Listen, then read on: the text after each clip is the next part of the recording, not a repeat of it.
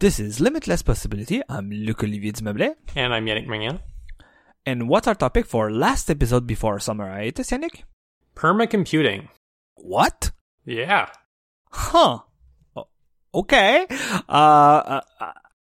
Before we start into that, let's just have our quick administrative notes. So, like I mentioned, part of the intro, this is our last episode. Because we are taking I was about to say a small break, but we're not taking a small break this summer. It's a longer break than usual. So we shall be back with episode 189 on September 11th. But before that happens, we have this episode and did I hear correctly? You said programming? Permacomputing. Permacomputing. Okay. So, I'm at the loss of word. I don't know what it is, so I'm eager to learn about that. That's perfect. And I made sure not to tell Luc-Olivier about the topic ahead of time, so he couldn't look it up. That's why I'm all confused right now. So. Okay, well, let me ask you another question then. Do you know about permaculture? Not really. Do you know the word at least? No, the word doesn't ring a bell. Okay. So I'll explain permaculture first because it sort of builds on top of those ideas. So permaculture is a collection of principles and design patterns around building sustainable and secure ecosystems for living beings on Earth, primarily through agriculture and smart use of communal land. Okay. I know it's a bit of a stretch to think about what that means with regards to what I say, but I need to set this up before we actually get there. So this entire framework, it dates back to I believe the 1970s. And basically it's it's a way of seeing how you can put green ideologies into practice in a way that is actually caring for the earth, actually caring for humanity, and more about sharing any surpluses of your agricultural production with the community. It's just kind of a little hippie concept, which is a thing I like to bring up a lot on the show, apparently. So permacomputing is a relatively recent concept that is derivative of permaculture, and it sprang out of an article by the artist Viznut that was released during June of 2020. And it takes those foundational ethics of permaculture, which is caring for the earth, caring for humanity, and they have to be a little bit creative to work around the whole sharing any surpluses of production with the community thing. But it tries to apply those principles to the world of personal computing, which is something that we are interested in. And very recently, in the last month, actually, the Permacomputing Wiki went up online, which is a really good resource for anyone who wants to learn more about the topic. And I thought it would make for a really interesting episode if we went through all of the permacomputing principles on the show. There's a lot of really interesting stuff to discuss in here. And unsurprisingly, a lot of them overlap with recurring topics on the podcast. And I think this is not necessarily a 100% endorsement on my part of permacomputing as the thing we should all be building our software around, because I have some issues with it. I'm sure you'll have some issues with it as well.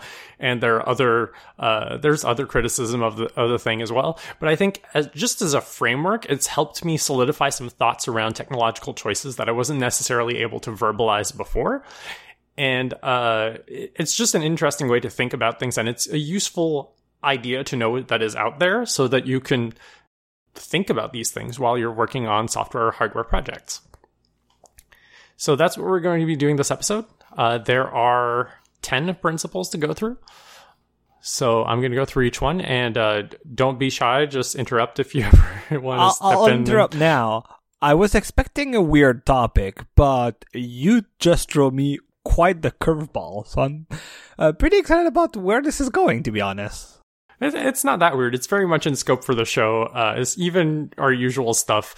It's not that far off from what I talked about last year with trivial technologies. It's just kind of expanding on a lot of those ideas in a different way, but I don't want to spoil too much of it. Right. I guess what I should say before you do that is maybe I was expecting us to talk about trains tonight or some random Japanese stuff. But Mini Disc Part 2. Yes, Mini Disc Part 2. Yes, something more you, but that's also you. It sounds like you, so I'm pretty eager about where this is going. It's very philosophical in nature, which is kind of my thing. So let's start with principle number 1, which is care for life. This is kind of the guiding light of the whole permacomputing thing. It groups together the permacultural ethics of care for the earth and care for humanity into sort of one, because technically the earth is living and we are living. So, and the idea here is build low-power computing systems to better humanity or the biosphere. You want to minimize the waste of energy, fossil fuels, and rare metals and minerals, and you don't necessarily want to obfuscate waste by shifting the responsibility of that waste up or down the chain. So what that means is, like if you're calculating, for example, carbon footprint of creating a computer, a lot of people would just measure the carbon footprint of their computer as being the energy cost of running that computer over the lifetime of the device. And it turns out that it takes about 3 times more energy than it does to run your computer for 10 years to actually make the computer in the first place. So if you just shift that responsibility onto the manufacturing process and you say, not my responsibility, not my problem, you're kind of not getting it. You sort of have to take the whole approach to, okay, what was the energy cost of manufacturing? What was the energy cost of mining the minerals and rare metals that are in the computer and all of that stuff? And like, what is the total cost of this? So there is a lot of, like, not to spoil it too much, but there's a lot of reuse and recycling of materials in permacomputing as a concept, just because inherently, because they have already been produced, the largest costs have already been spent on them in terms of energy, that you should probably get more out of them. It's funny that it is the first one, and especially the concept of obfuscating waste, because that is a big topic with our transition to electric vehicles, right? Yeah. Because the calculation is completely thrown out of whack with literally lithium batteries, right? Yeah. You consume a lot of that at first, and then you have to repay by buying cheap electricity that is not made with fossil fuels. And interesting. There's a whole horrible mining situation around cobalt for batteries, which is a whole other disaster in the making. So there's always that kind of weird element, which is like, are we just shifting responsibility up or down the chain when we're doing these transitions and type of energy and all that stuff? And it's a hard thing to think about. Point number 2 is care for the chips, which is kind of what I was talking about there. Huge energy and resource costs to the manufacturing of new computer hardware. We should maximize the lifespan of existing hardware. Microchips are inherently not super recyclable, so we should be doing whatever is possible to repair what can be repaired. If it's possible, we should be able to combine salvaged components into new devices. There is a really interesting project that sort of came out of this permacomputing thing called CollapseOS, which is a new operating system made for Z80 processors that came out in the last few years. Now, just for people who don't know, Z80 processors are basically like... Oh, am I gone? No. Hello, people that don't know what is Z80. Oh, okay. Z80 processors were basically like the mainstream processor of the 1980s. They are in the TI-84 Plus calculators that everybody buys. They are inside, I believe, either the NES or I think it's either the NES or the Game Boy. I don't remember. But basically, like, it is incredibly mass produced. I believe it's also what's in the Sega Master System. Listen. I'm currently eating a TI-84 Plus, literally on my desk from high school. So right. So yeah, this operating system basically runs on devices you put together basically by finding a Z80 somewhere and a bunch of other parts. And you can flash, well, it's not even flash because there was no flash memory, but you can load CollapseOS onto there and write software that runs on this OS. And of course, like, related to that, there's the whole idea of moving the computing industry towards planned longevity and design for disassembly, which of course is a topic that comes up a lot when talking about Apple, because naturally this is where I sort of have to plug in my little rant about the whole Apple planned obsolescence thing, because it's very popular even in permacomputing circles to say Apple makes a lot of money selling new devices to consumers, and therefore they are incentivized to make those devices as useful for as little amount of time as possible. However, in practice, they don't really do that. In practice, you can buy a Mac and use it for 10 years. You can buy an iPhone and easily use it for 5 years, if not more.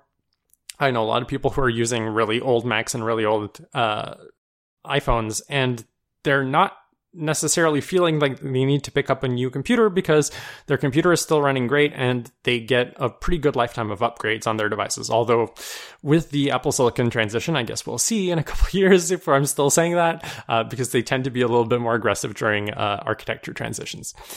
Hey, 1/2 of this podcast is still recording said podcast on a 10-year-old laptop.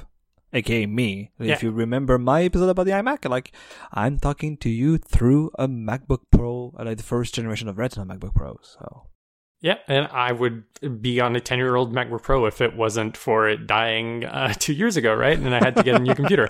I think the whole Apple planned obsolescence thing is actually, it's more nuanced than that. I think they do a very good job of having very good software longevity for their devices, and their devices stay useful for a very long time.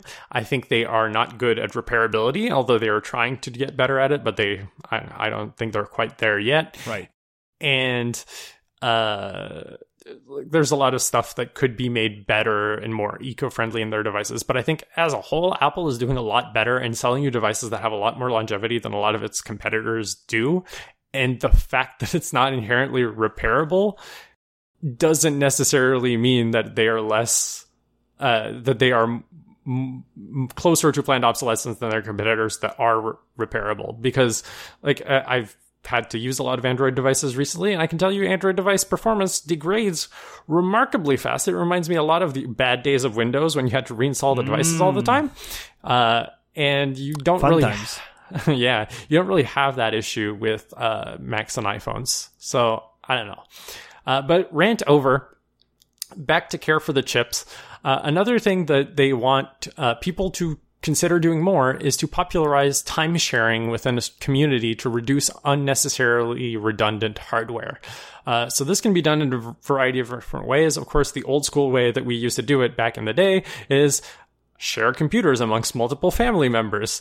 Family computers are not really in vogue anymore, although I think you share the iMac for the whole family, right? You do user switching and stuff? Yes, I do. But like so much of the world has gravitated towards one individual, one device, and that's a lot of waste when we aren't necessarily always using those devices at the same time. There's stuff like distributed computing, which I have some issues with because I think distributed computing inherently requires some uptime that is not inherently in line with other Burma computing ideals. And stuff like PubNixes, which are public Unix servers that people share and SSH into, much like the old days when you had the university computer that everybody used to telnet into.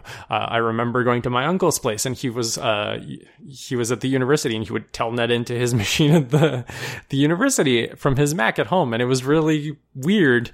But it's still a way that people can share computers together and do things in a distant way. And then your terminal hardware at home can be a much lower power computer because all of the smarts are the computer you're connecting to.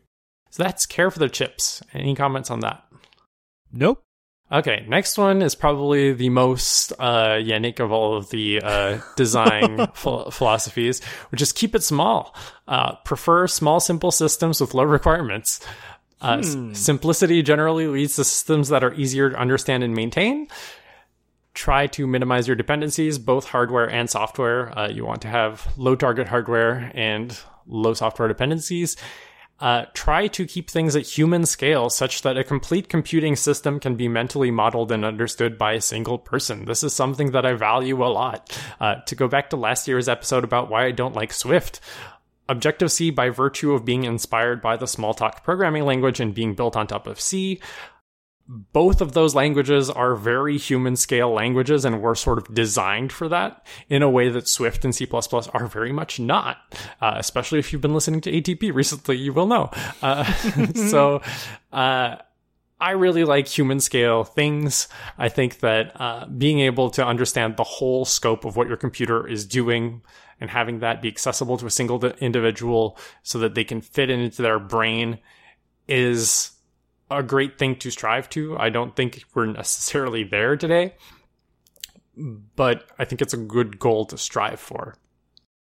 And the other sub-principle in this is that a lot of software is very preoccupied thinking about scalability. Like, oh, what if this thing gets super popular? Or what if this thing just needs to serve a bunch of users at once? And permacomputing sort of flips that on its head and says, actually, you shouldn't be worried so much about scalability for reasons that will become obvious in a little bit. You should actually be focusing more on downscalability, where you should be trying to make things scalable to less hardware and less less available environments, for things that will become very obvious in a little second. So principle number 4 is hope for the best, prepare for the worst. Which again is not quite in line with my personal pessimist school of thought. But the idea here is build systems that are resilient to intermittent power and networking. And the reason for this is because one of the sub schools of thought of permacomputing is this idea of something called collapse computing, which has been around for longer than permacomputing. And the idea is at some point there may be a technological collapse, let's say a chip shortage, where it becomes very expensive or unviable to produce new microchips.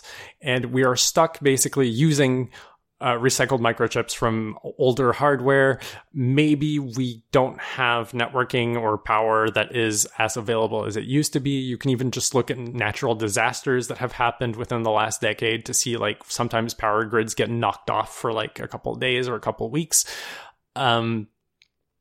If you build systems that are inherently resilient to intermittent power and networking, you can continue to compute in those kinds of environments, whereas a lot of software today sort of falls on its face if it doesn't have an internet connection. You can just look at last week when the Rogers outage happened here in Canada, and nobody was able to do debit card payments for a whole day. That was fun. So that's sort of the pessimist side of the hope for the best, prepare for the worst. The hope for the best is within those constraints, still aim for a positive or utopian outlook on what computing should be like. So try to go for community outreach and support programs that you can build with computers within your own community that are available intermittently when there's power and networking, or that is resilient to that. And there are some interesting systems with regards to that. A few websites recently have started running entirely on solar power. So if it's not sunny outside, sometimes the website is down. And one of the ways you can counteract that is with something called the Solar Protocol, which is a way of identifying solar web servers around the world and which servers serve the same website. And it's kind of like a load balancer that finds the place where it's sunny and goes to that one. No shit. So that's one of the ideas of something you could take into consideration there, where yes, your power is intermittent because you're inherently solar powered, but you have a way to counteract that in a smart way. So that's kind of cool. Any comments for that one? This one is quite funny though. The prepare for the worst, I think, is its saving grace, but the hope for the best is kind of remind me of a lot of software development, startup practices. So it's kind of hope for the best and ignore the rest, if you see what I mean. But it's glad that they do have the prepare for the worst, but it's still pretty vague into what they mean. And I know you mentioned like network, energy, taking care of that and things like that. So. Yeah, one thing I forgot to mention in there is I think there's also because Gemini, which I talked about last year on the show, which is this sort of abuse-proof replacement protocol for what we consider to be websites. Basically, it's a hypertext protocol that is more abuse-proof than the web, which is ripe for abuse. I sort of see it as an interpretation of hope for the best, prepare for the worst, of abuse-proof your technologies, design them so that they have very little exploitable ways of being abused by bad actors. I don't think that was necessarily written on the wiki, but it is one way to interpret that value. And I don't have edit rights on the wiki right now. I might actually go propose that as a solution once I have edit rights. But yeah. So now I'm just going to go against what I just said and go on to point number 5, which is keep it flexible. And this is another place where I sort of have some disagreements. So at the base, like there's a lot of Unix philosophy stuff here, right? Build small tools that do small individual things that can be combined into larger, more complex things. And like one of the big rebuttals to that is that it's great for people who think in the verbs that the Unix tools provide. But if you don't necessarily think of things in terms of those tools, it's very difficult to figure out how to solve problems with those tools if it's not necessarily fitting how your brain works, right? So there's always that kind of risk. And then like the latter half of the keep it flexible principle is to favor programmability and scripting of as many things as possible and design systems that can be incrementally improved at runtime. And this to me just sounds like you're tacking on scripting to everything you make, every software you make. And that seems like it goes against the idea of having as simple systems as possible. So it feels a little bit contradictory to me. I don't think that they're necessarily bad. I think that the idea of trivial technologies that I discussed last year basically says, like, if you want your system to be flexible, the flexibility should be that the code is easy to modify, but not that it should be programmable at runtime necessarily. And I think that's a better compromise than this. But again, like I need to say, like, this is something that literally has been around for less than 2 years. So a lot of these principles are still in flux, and there are many people discussing these things still actively and trying to work out sort of what the issues with this framework is. And I'm just pointing out the ones that I can see for myself. Principle number 6 is build on a solid ground. And this is interesting. The idea here, and this is again going back to topics that we've talked about a lot on the show, is if the idea is we're building systems to last, we should build them atop a mature, solid foundation. They call this bedrock platforms, which are stable platforms that never change. Naturally, macOS is not one of them. So these can be real platforms. So some examples that are on the wiki are like IBM PC, although they focus more on DOS than on Windows itself, which is good.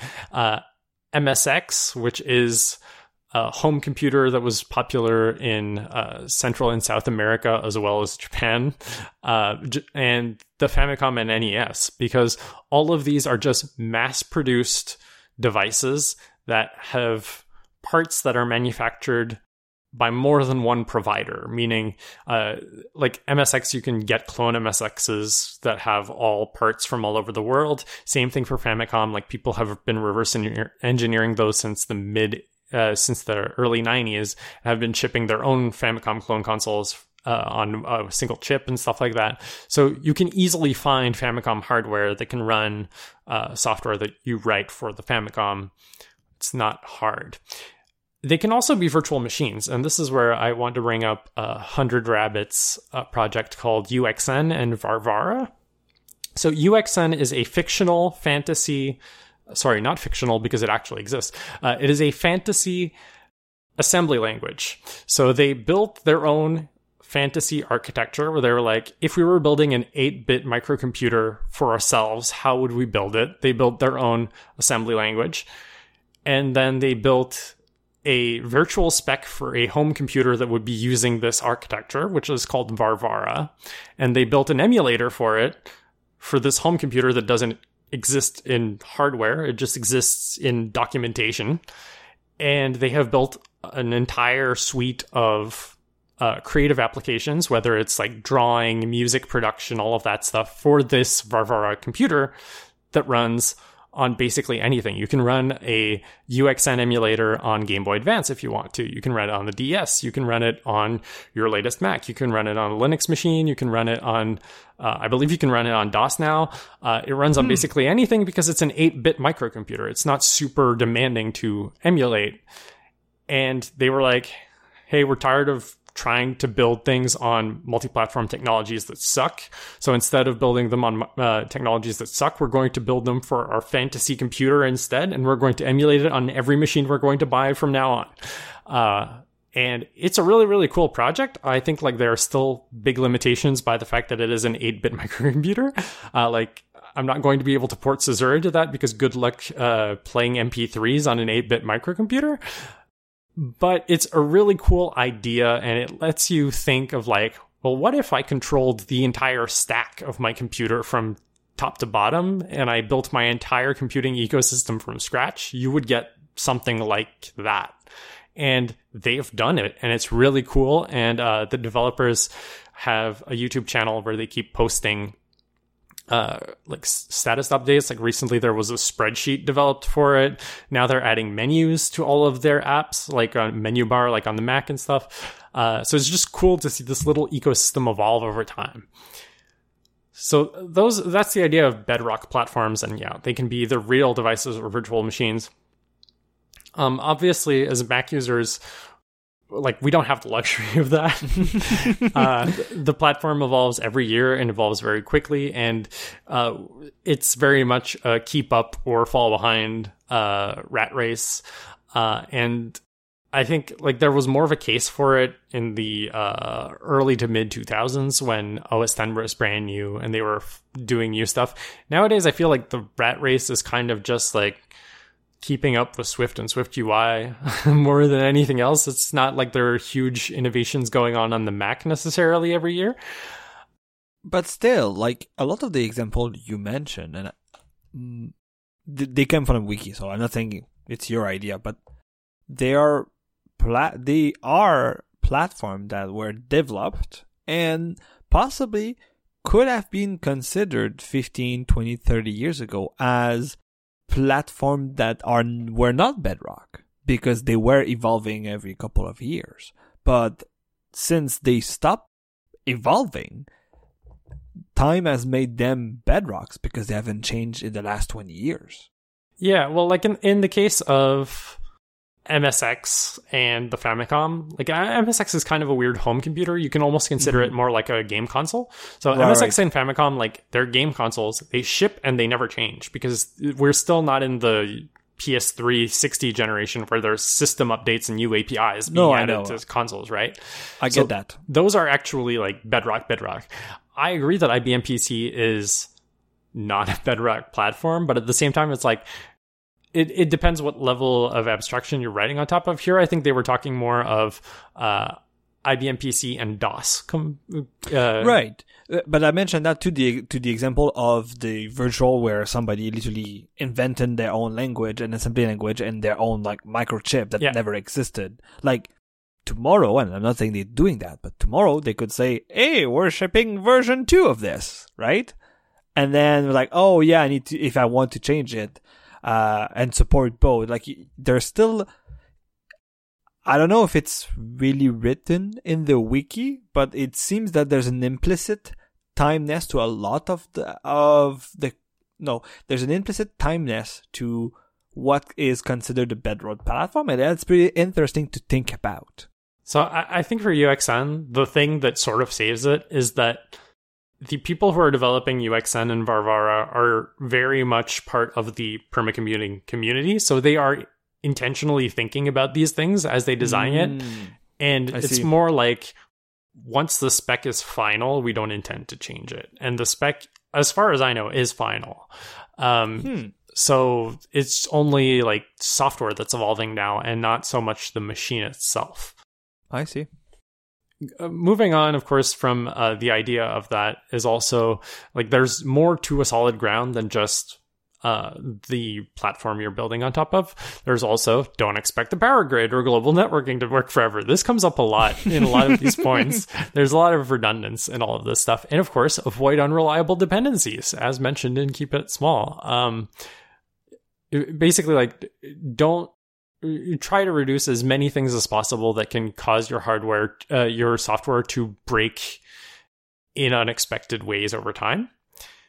And by just taking into consideration the platforms you're available on, I should also qualify this by saying the idea is that your software should at least be available on a Bedrock platform. It doesn't mean that it only has to be on Bedrock platforms, of course. Now, naturally, like if I'm talking about Caesura again, because I'm always thinking about things in the context of software I develop for myself, like I can't write Caesura for the MSX or the Famicom because those machines don't have the ability to play MP3s. I could maybe get it to work on IBM PC and DOS because there are a lot of IBM PCs with a lot of hardware that can play MP3 and they can run DOS.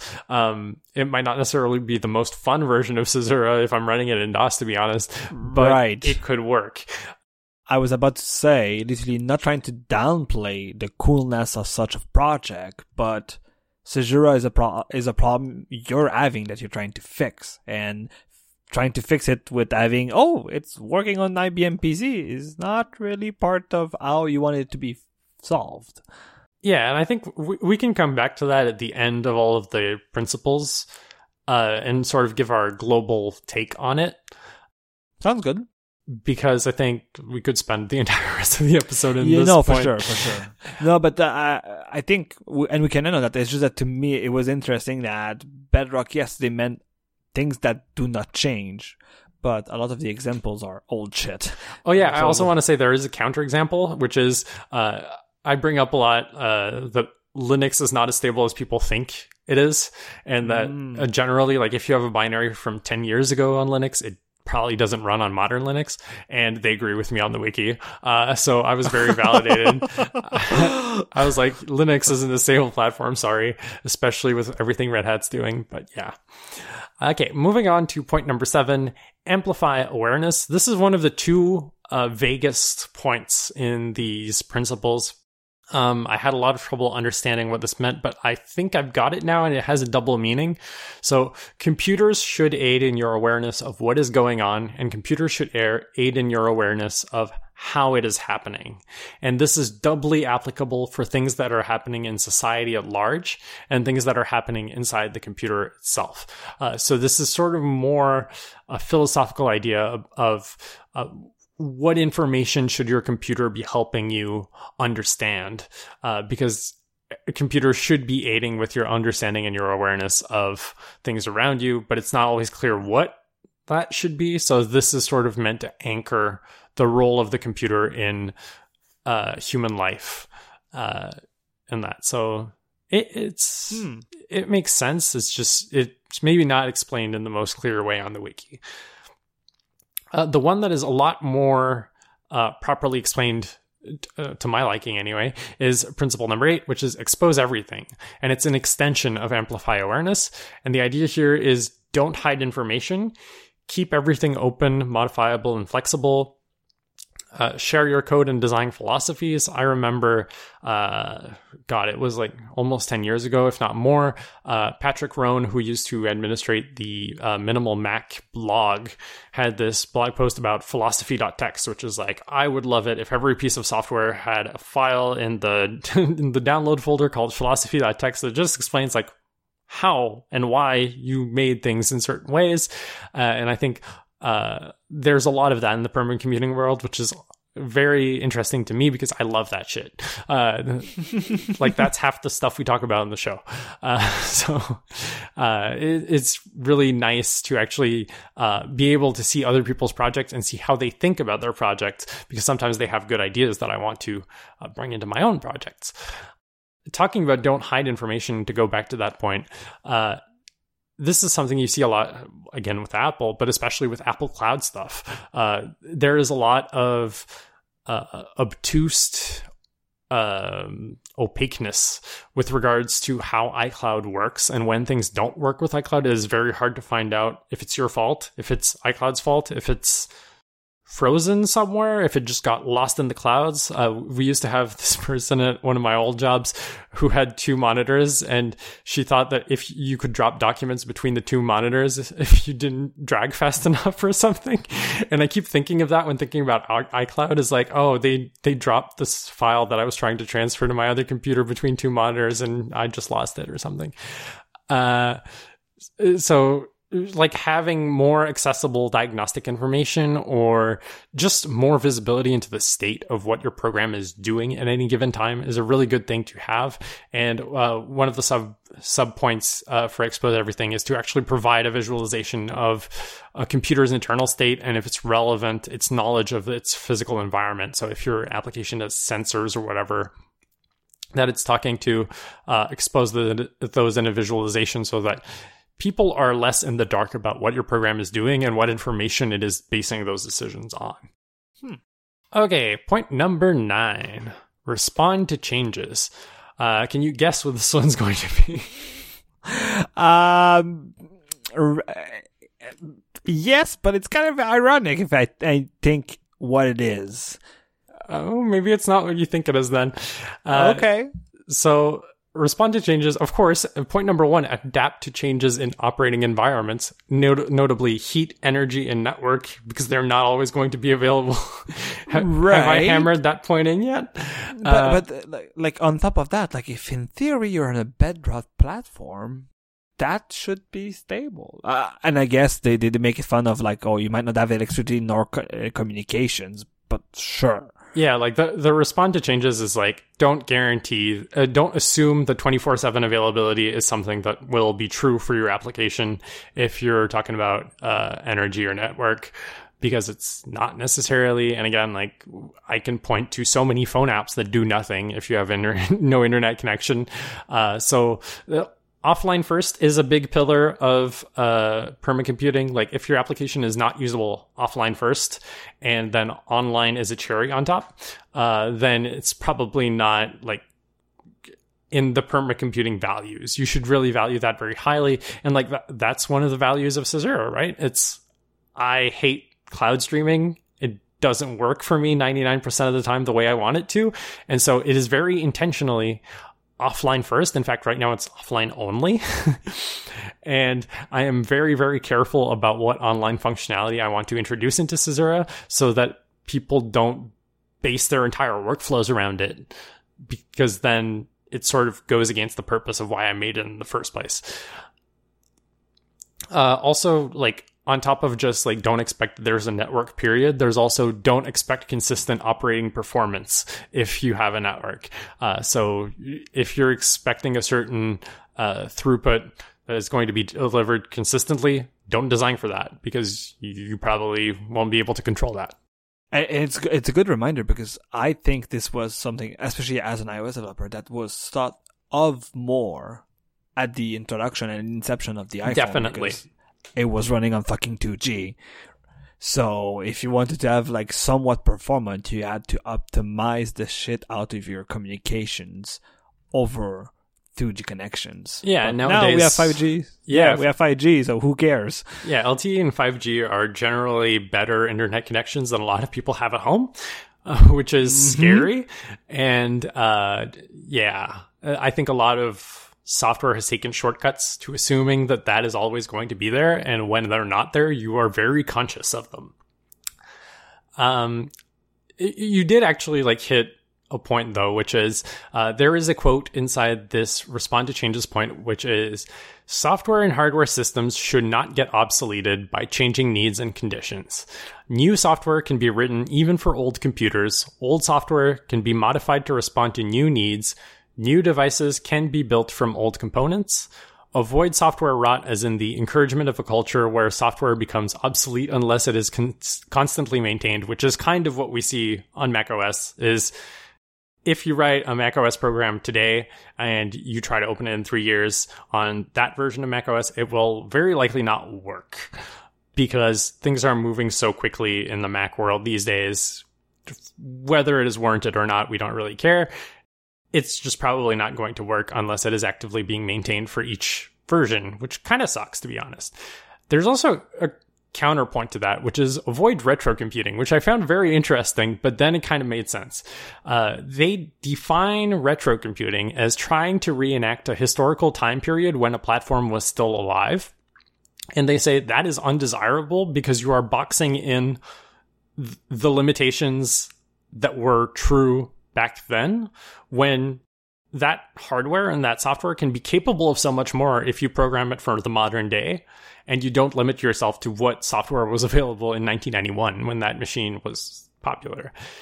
And I agree with that to some degree. I also kind of don't follow that advice necessarily with my own stuff. Like it's no secret that I am collecting a bunch of PS1 games, and I'm very a traditional person when it comes to how I play my PS1 games. Like I try to intentionally play them off the the optical disc. I have a boring ass memory card. I don't have the fancy memory cards that have infinite space with an SD card in them that you can just throw your saves on the computer.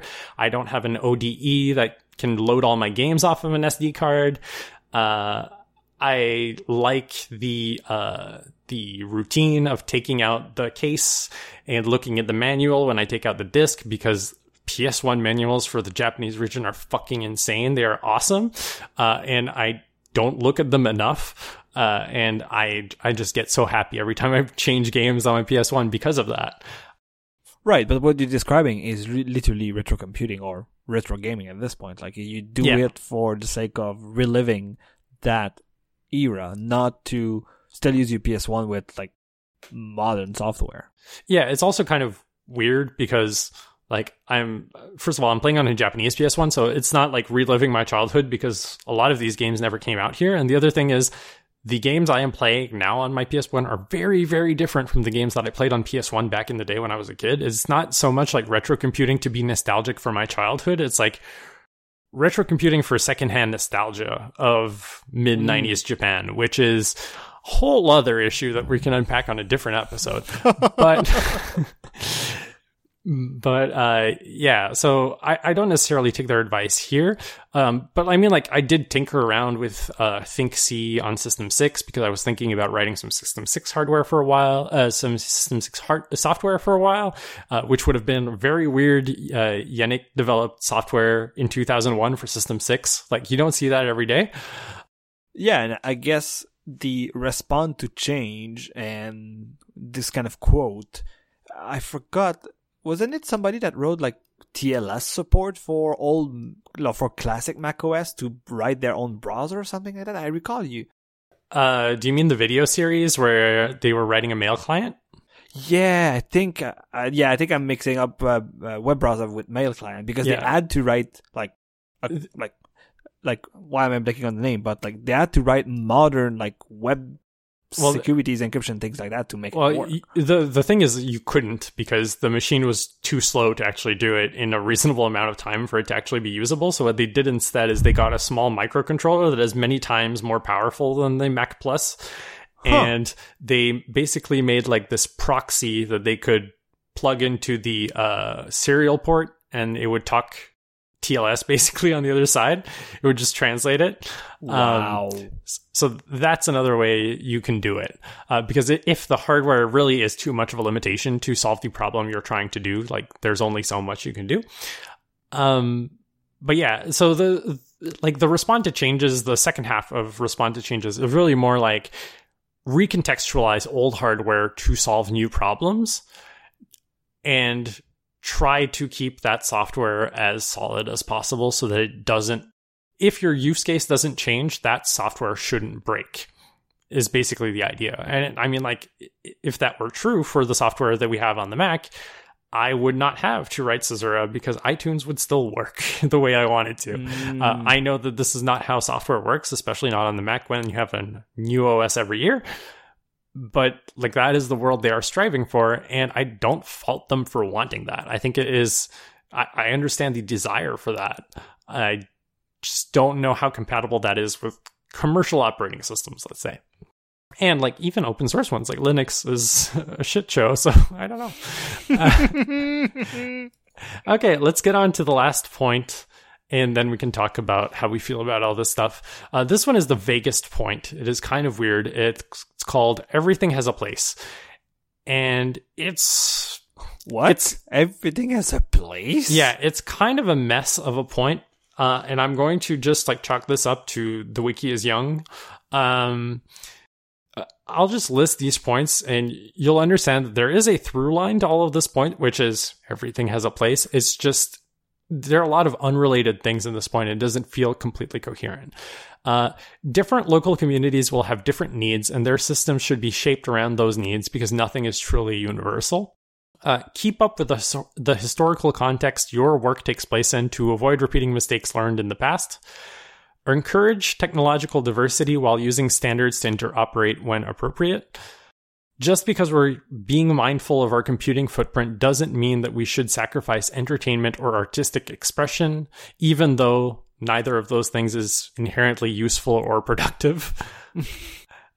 This is a direct quote. Nothing is obsolete or irrelevant, even if they lose their original meaning. Programmable systems may be readapted to new purposes that they were not originally designed for. And then I summarized this last one because I don't think it made a lot of sense. Otherwise, there are no one-size-fits-all approaches to things. So the idea is like there are slow and fast approaches to things. There are incremental and one-shot approaches to different problems. You shouldn't try to siphon everything into a single one of those views. You should use whichever one is appropriate for the problem you're trying to solve.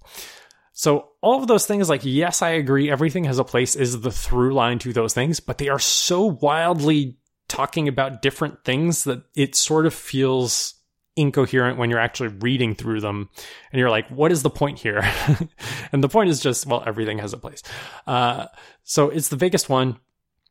One of the things that I maybe didn't hammer too much throughout this episode is that there is a lot of appreciation for historical context in permacomputing, because we value philosophy, we value designing things in intentional ways, and knowing how your tools and your platforms and your programming languages are built and knowing the historical context behind them helps you learn why certain decisions were made, and you can use that knowledge when working on your own tools. And sort of not only learning the programming language, but learning the history of the programming language and the philosophy of the programming language is a big component of that, and I am all about that shit. So naturally, that's why I like it. So those are the 10 principles of permacomputing. Now that I've gone through all of these, I would love to hear what you think of them. I'm not saying it's bad, but I think overall, I think it's in point 4. There was a kind of a hope for the best, but so on that point, it's hope for the best, prepare for the worst. There was kind of a utopian aspect to a lot of this, and you have trouble getting on board with the utopian stuff. I get it. Yeah, that's kind of where I like. It's like, each point on its own makes sense, and then you start to say, okay, I need to quote unquote follow all of those principles, and it's like, okay. And like, I think I understand why throughout this week when I was bitching about photo management, which this is definitely a series of future episodes at this point, that you said, yeah, you like this week's topic. Especially on the aspect of, I kind of wish software was less soft, if I can say it. So it was more like, it's fixed, it can be run all the time, forever and ever, and it can stay the way you used to like it, and that's it. And the constant, and I think there is a sense in all throughout those 10 principles that the constant trying to always get better, and I say get better in like huge quotes, but always improving and improving and improving. Yeah. Is the treadmill. Yeah. Is not something that, I don't think it's making a judgment call about this, but just saying like, there are other ways than just that. So here's one way, and we think that you can make magic with old shit and old software that was not designed to do X things. Yeah. One of the things that really stands out to me with this, and I think the thing that made me gravitate towards it so much, is the idea that so much about modern software and the software treadmill that's going on is that not only is the software evolving, but the use case that the software is targeting is also evolving, because other people's usage of that software is changing over time. But if you are not one of the people who are changing their use case alongside it, so like the example here would be like, I'm not on board with music streaming because it doesn't fit how I model listening to music on my devices. If you're not on board with that, every evolution of the music app towards that use case is getting further and further away from me. And the idea with permacomputing is, well, if your use case hasn't changed, you don't need to change your software. It should just keep working for you the way it is. And I understand that. I appreciate that. That's kind of how I wish it was. But at the same time, I like having cool, shiny new software platforms to develop on because there are a lot of cool frameworks that do cool shit. And if I write everything in assembly for a fictional computer, I'm going to have to write all that shit myself. And platforms are sort of like a first level dependency where you can count on them more than third party dependencies. And I think they have a lot of value because of that, but you also have to keep up, which is the other problem. Right. And I think that's kind of where, that's the funny part about thinking about a lot of the products we could use today and try to apply permacomputing to it. Like, I think your example that you were mentioning, like websites that they literally move server to server because this server has now power through it. And again, I guess I'm making this a photo management episode, but I was thinking about like, okay, but let's say I want to have, one of the nice things I like is I have my photos with me all the time because, you know what? They're either on my phone. Yes, I could have like literally SSDs strapped to my body everywhere I go. But if I want to recreate that in the more, bedrock platform, I would end up having to create a lot of shit to make that happen. Mm-hmm. Right? Because a lot of our modern products are built on top of, let's put it this way, shit ton of abstraction layers. Yeah. And that to me, while you were going through the principle, is like, it was daunting. If I were to do that in, let's say, one of my projects, not work project, let's not kid ourselves here, but even try to apply these principle into, let's take again an example, Segura. And we wanted to do, like, in theory, even if we extend some of the avoid unreliable dependencies and things like that, like, this could end up being like having to run your fucking MP3 parser and an audio player and things like that, and then it's good according to the principles, but at the same time, it will. What was the one about? Is that human scale, right? Yeah. That they keep it small, so you would have your like the more dependencies you would end up with. It's hard to keep it the scale of the product something that can fit in your brain, reasonably speaking, for complexity. Yeah, I think like to go to UXN and like the apps that they wrote for that, that 100 Rabbits wrote for that, like they're artists, but they're very like, and I don't say this in a derogatory way, but they're very much like, I don't want to call them retro gaming either because I think they would take offense to that. But they're like their art tools operate on Famicom sprite sheet files, .chr files, I think they're called, which. Or maybe that's the font editor, I don't remember. But basically, like they use the same file format that the Famicom uses for sprites. And so they do a lot of pixel art and they do a lot of chiptune sounding music, which is great if that's the art that you are producing. But if you are trying to consume art on a computer platform with that limited hardware that is not chiptune or Famicom sprites, it's kind of limiting, right? And I guess like I don't mean to say that art that is produced within those means is not art, because it definitely is, and they do a lot of really cool shit, and I really love them for that. But I don't think everything has to fit within those constraints. And like even their YouTube videos, like first of all, you can't record YouTube videos in UXN pure. You have to do it from the machine that's running the emulator. They're often listening to music when they record those videos, which I'm pretty sure is not playing in UXN, unless when it's chiptunes it is, but a lot of it, the time it isn't. So like, and maybe that's fine. Maybe like they just want their core creative tools to be in UXN so that they are infinitely portable to whichever the computer they have to get next. And that's enough for them, and it doesn't matter that the entire computer isn't running in UXN, right? Right.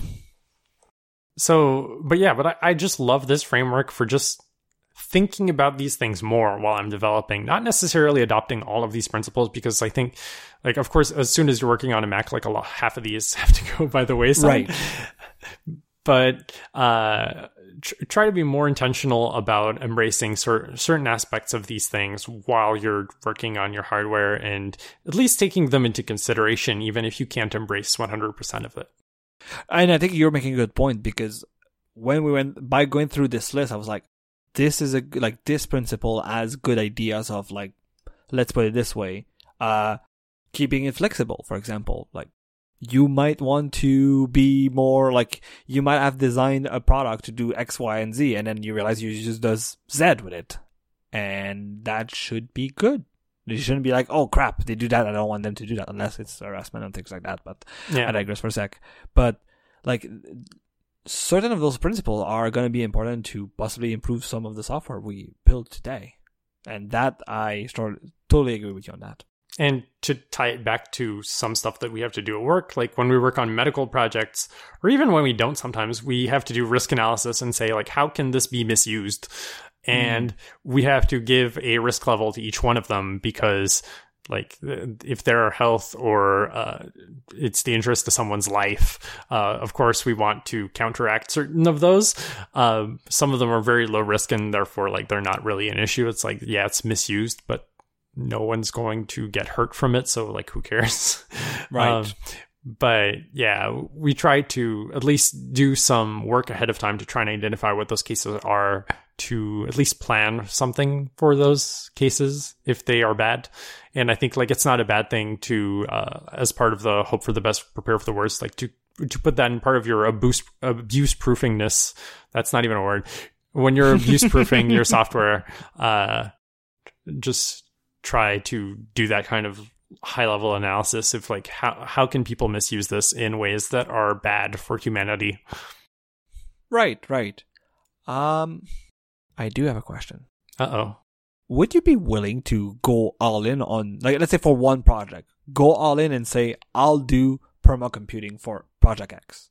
And I'm not even saying which project, like, you can decide which project, but would you be willing to go all in on that, on those 10 principles for a specific project?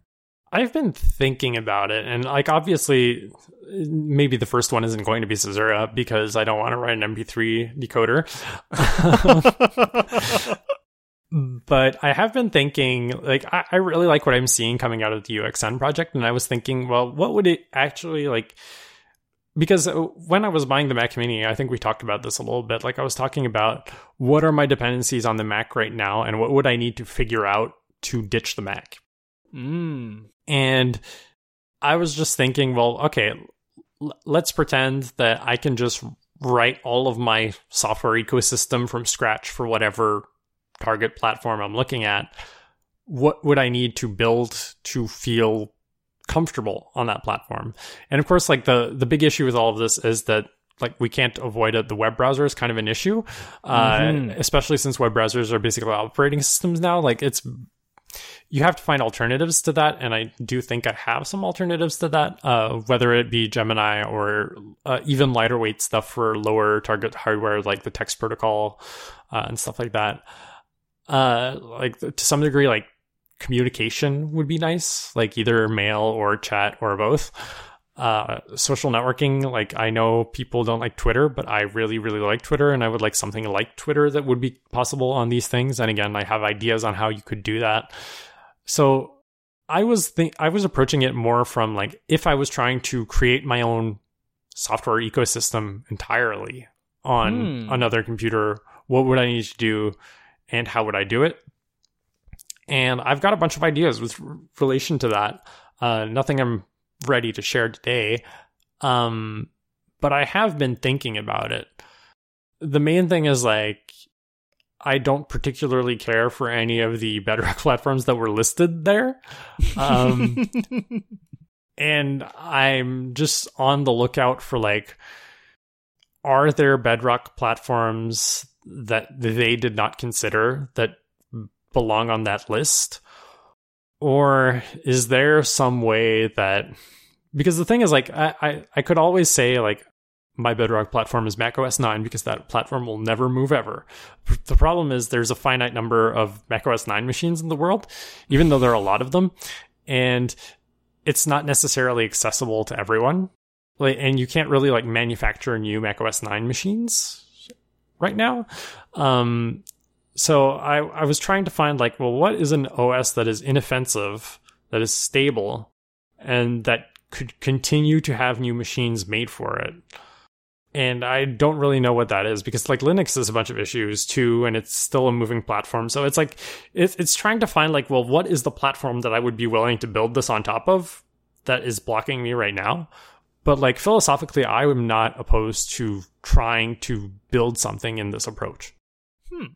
Okay, this was an interesting answer. I was not expecting you to be willing to go, not all in, but still be willing to go down that rabbit hole. I'm guessing you wouldn't. No, come on. Don't want to write your own raw image decoder? You know what? We were talking about that over line this week, and this literally made me think about, okay, I don't want to write it, but... How does it work? Oh, why are you saying it before I say it? You're correct, though. I was quite curious about how the file format works, and how to properly read it, and how these data structures are constructed and things like that. So I was like, yeah. And then I was like, no, that's dangerous to think that. Curiosity is dangerous. It was my plan all along. So I guess we could say the same thing about MP3 decoding too, right? Yeah. So yeah. Although I'm not particularly curious about MP3 decoding. Fair. But then I started to understand why some people, and I don't want to quote them right now, but I sent you a quote about somebody saying like, at the Spice camera manufacturer not using DNG, and I was like, yeah, okay, I could understand why now if I were to write my own raw parser. But yeah, so see, not really. I think, and maybe that is a problem though, that we're so used to the constant evolution of technology that to kind of, I'll say, be stuck in what we used to have, that is good enough. It's kind of hard to say, oh, it was good enough, you know? Yeah, and the other thing is, like, I think what we're touching on right now is we have become too accustomed to a certain level of abstraction that it is daunting. It is considered to be daunting to go lower than, well, it depends, right? Because I was literally talking about this before the show on Select Button. There's an argument about Unity, because I don't know if you heard, but Unity is merging with an adware company, which is really fucked up. What? Yeah. No, I didn't hear that. So basically, like, Unity users are crying, and they should be. And the point I was trying to make on the forum was, as someone who approached game development from outside the game development world, I thought it was better and easier to write my own 2D game engine than it was to depend on a 2D game engine, because I like to understand how the level of abstraction below the one I'm working at works. And there are a lot of people in the forum who are like, yeah, but I don't want to work on scaffolding for my project, which is like, I totally get it. I understand there are a lot of creative people out there who are working on games who, to them, the thing they want to work on the most is prototyping and focusing their game idea before they start fucking around with the scaffolding. And it makes complete sense. You are going to waste so much time writing your 2D engine if you are just trying to like tweak the physics on your bounce animation or something. Yeah. But that's sort of like what we were talking about before we started recording. And it's funny that it came back to the same thing here, which is some people just don't want to touch lower levels of abstraction. And I think I'm way more willing than most to go to lower levels of abstraction, because I think it is inherently good as a programmer to be curious and to want to know how the lower levels of abstraction work to do your job better. Fair. And I think that's where I make the distinction, is it's fine to be curious, but there are people that are curious and want to implement those things or work at that level, and there are people like me that are curious about those things, and that's it. Yeah, it also depends on like what the domain is, right? So I think there are a lot of web developers today who have no idea how HTTP works, which is really weird because everything is being delivered by HTTP. But I think only maybe 5 to 10% would be able to actually have a good enough understanding of how HTTP works that they could make a bare bones server. I see. Kind of changing gears a bit. I know you mentioned, I'm sorry, I don't recall what it is, the virtualized microchip and the name. Oh, UXN. Right. Is there other, and I know it's recent, like a recent invention of the combining of permaculture with computing, but is there other, I don't want to say more known, but is there other like projects out there that are like really saying like, hey, I really want to follow permacomputing principles for my project, and here's what I've done. So there are not a ton because, again, like, especially like the fleshing out of permacomputing is very much a 2022 thing. I think like there have been maybe 5 articles before the wiki was written explaining permacomputing by various people. And therefore, there's very little documentation as to what it means. And like this year, they're really putting in the effort to try to have this wiki and try to discuss and come to terms with what these principles really should be. And as I mentioned, the wiki is literally like a month old. So a lot of the fleshing out has happened literally in the last few weeks. So I don't think there are very many projects that are built specifically around the preconceived idea that they're going to be a permaculture project. I mentioned CollapseOS, which was the Z80 operating system, which I believe the author of that is involved in, maybe not the wiki, but is involved in the discussions around permacomputing. And he also has another project, which is, I think it's called DuskOS, which is a 32-bit operating system that has the same philosophy, but just because it's on more capable hardware, you can do a lot more with it, which is maybe a better target platform for certain types of projects. So those are the 2 that come to mind. Gemini kind of became a permacomputing project after the fact because Gemini is technically like a 2019 thing. No. And I would expect possibly your answer would be like projects exist before that. Yeah. The inventor of permacomputing saying, hey, permacomputing exists, here's the principle. And then they kind of retroactively I say, hey, we were struggling to find words on the goals or principles we wanted to do for this project, but voila. Exactly. I think one of the things that kind of works against Gemini in this context is that Gemini has enforced TLS, which again sort of limits the target hardware that it can be on. There are sort of forks of Gemini that are literally just like Gemini without TLS and with a few less features. There's Mercury, which is kind of the official spin-off of that, which has had very little traction. And there's one called the Text Protocol, which has minimally more traction. It's just a bit more documented with an actual spec than Mercury was.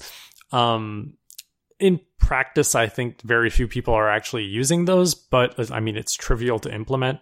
If you want to run a text protocol platform, you can literally just type 1 line of code into your terminal and get data from a server, and it works.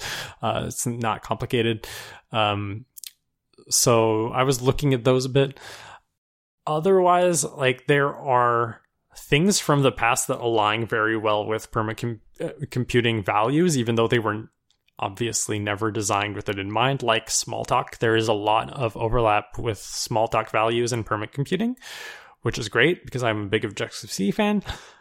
And like part of the permacomputing wiki is just a section, which is, I think the section is called assessments or something, which is like, hey, let's go back and look at all of these technologies that already exist and look at them through a permacomputing lens, which may be useful. So you can figure out like, why do permacomputing people really love C, Lua, and assembly language, Forth, all these programming languages. There are reasons behind why people gravitate to those things, and they are explained on the wiki. So definitely I recommend, if you're interested in this stuff and you want to find out more about what permacomputing people think about specific technologies, it's still a young wiki, of course, but there are a lot of articles detailing that on the Permacomputing wiki that are very fascinating to read. I have read every article on the wiki because, of course, I have. Of course you do. Yeah. I've had a lot of interesting reading in the past few weeks, and I definitely recommend it to fans of the podcast who are who have understood most of the stuff we've said on the show this episode. Yeah, and I've loaded up the wiki while we were talking, and it also would own quite a lot when it's on simple websites and things like that. So yeah, it's pretty simple. So it's pretty neat. And I think it works on non-HTTPS as well if you're coming from an old school computer. Ooh, but yeah, otherwise that's it for me. Good. So I'm sure Yannick will put a lot of for sure put the link to the wiki and other links in the show notes. Yeah. And you can find those said show notes for this episode at limitlesspossibility.net/187. Nope, that's a joke. That's a joke. It's 188. Wait, seriously? My file says 187. Oh shit, I've named it the wrong thing. Oh well. Oh wow. We'll fix it in post. I was making a joke because you fucked up the administrative notes for a while, saying this would be episode 187. And I fucked up my recording file as well. Great that's job, good. me.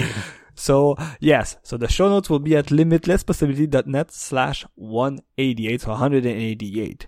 You can also find a back catalog of episodes at limitlesspossibility.net. You can find the show on Twitter at limipo_podcast. That's LIMIPO_podcast. You can also find us individually on Twitter. I'm at Luconouche. That's LUCCONOUCHE. And you can find Yannick at Sakurina. That's SAKURINA. And I strongly suggest that you follow the show on Twitter because we will send you a reminder when we'll be back after the summer hiatus on September 11. So see you in September. See you in September.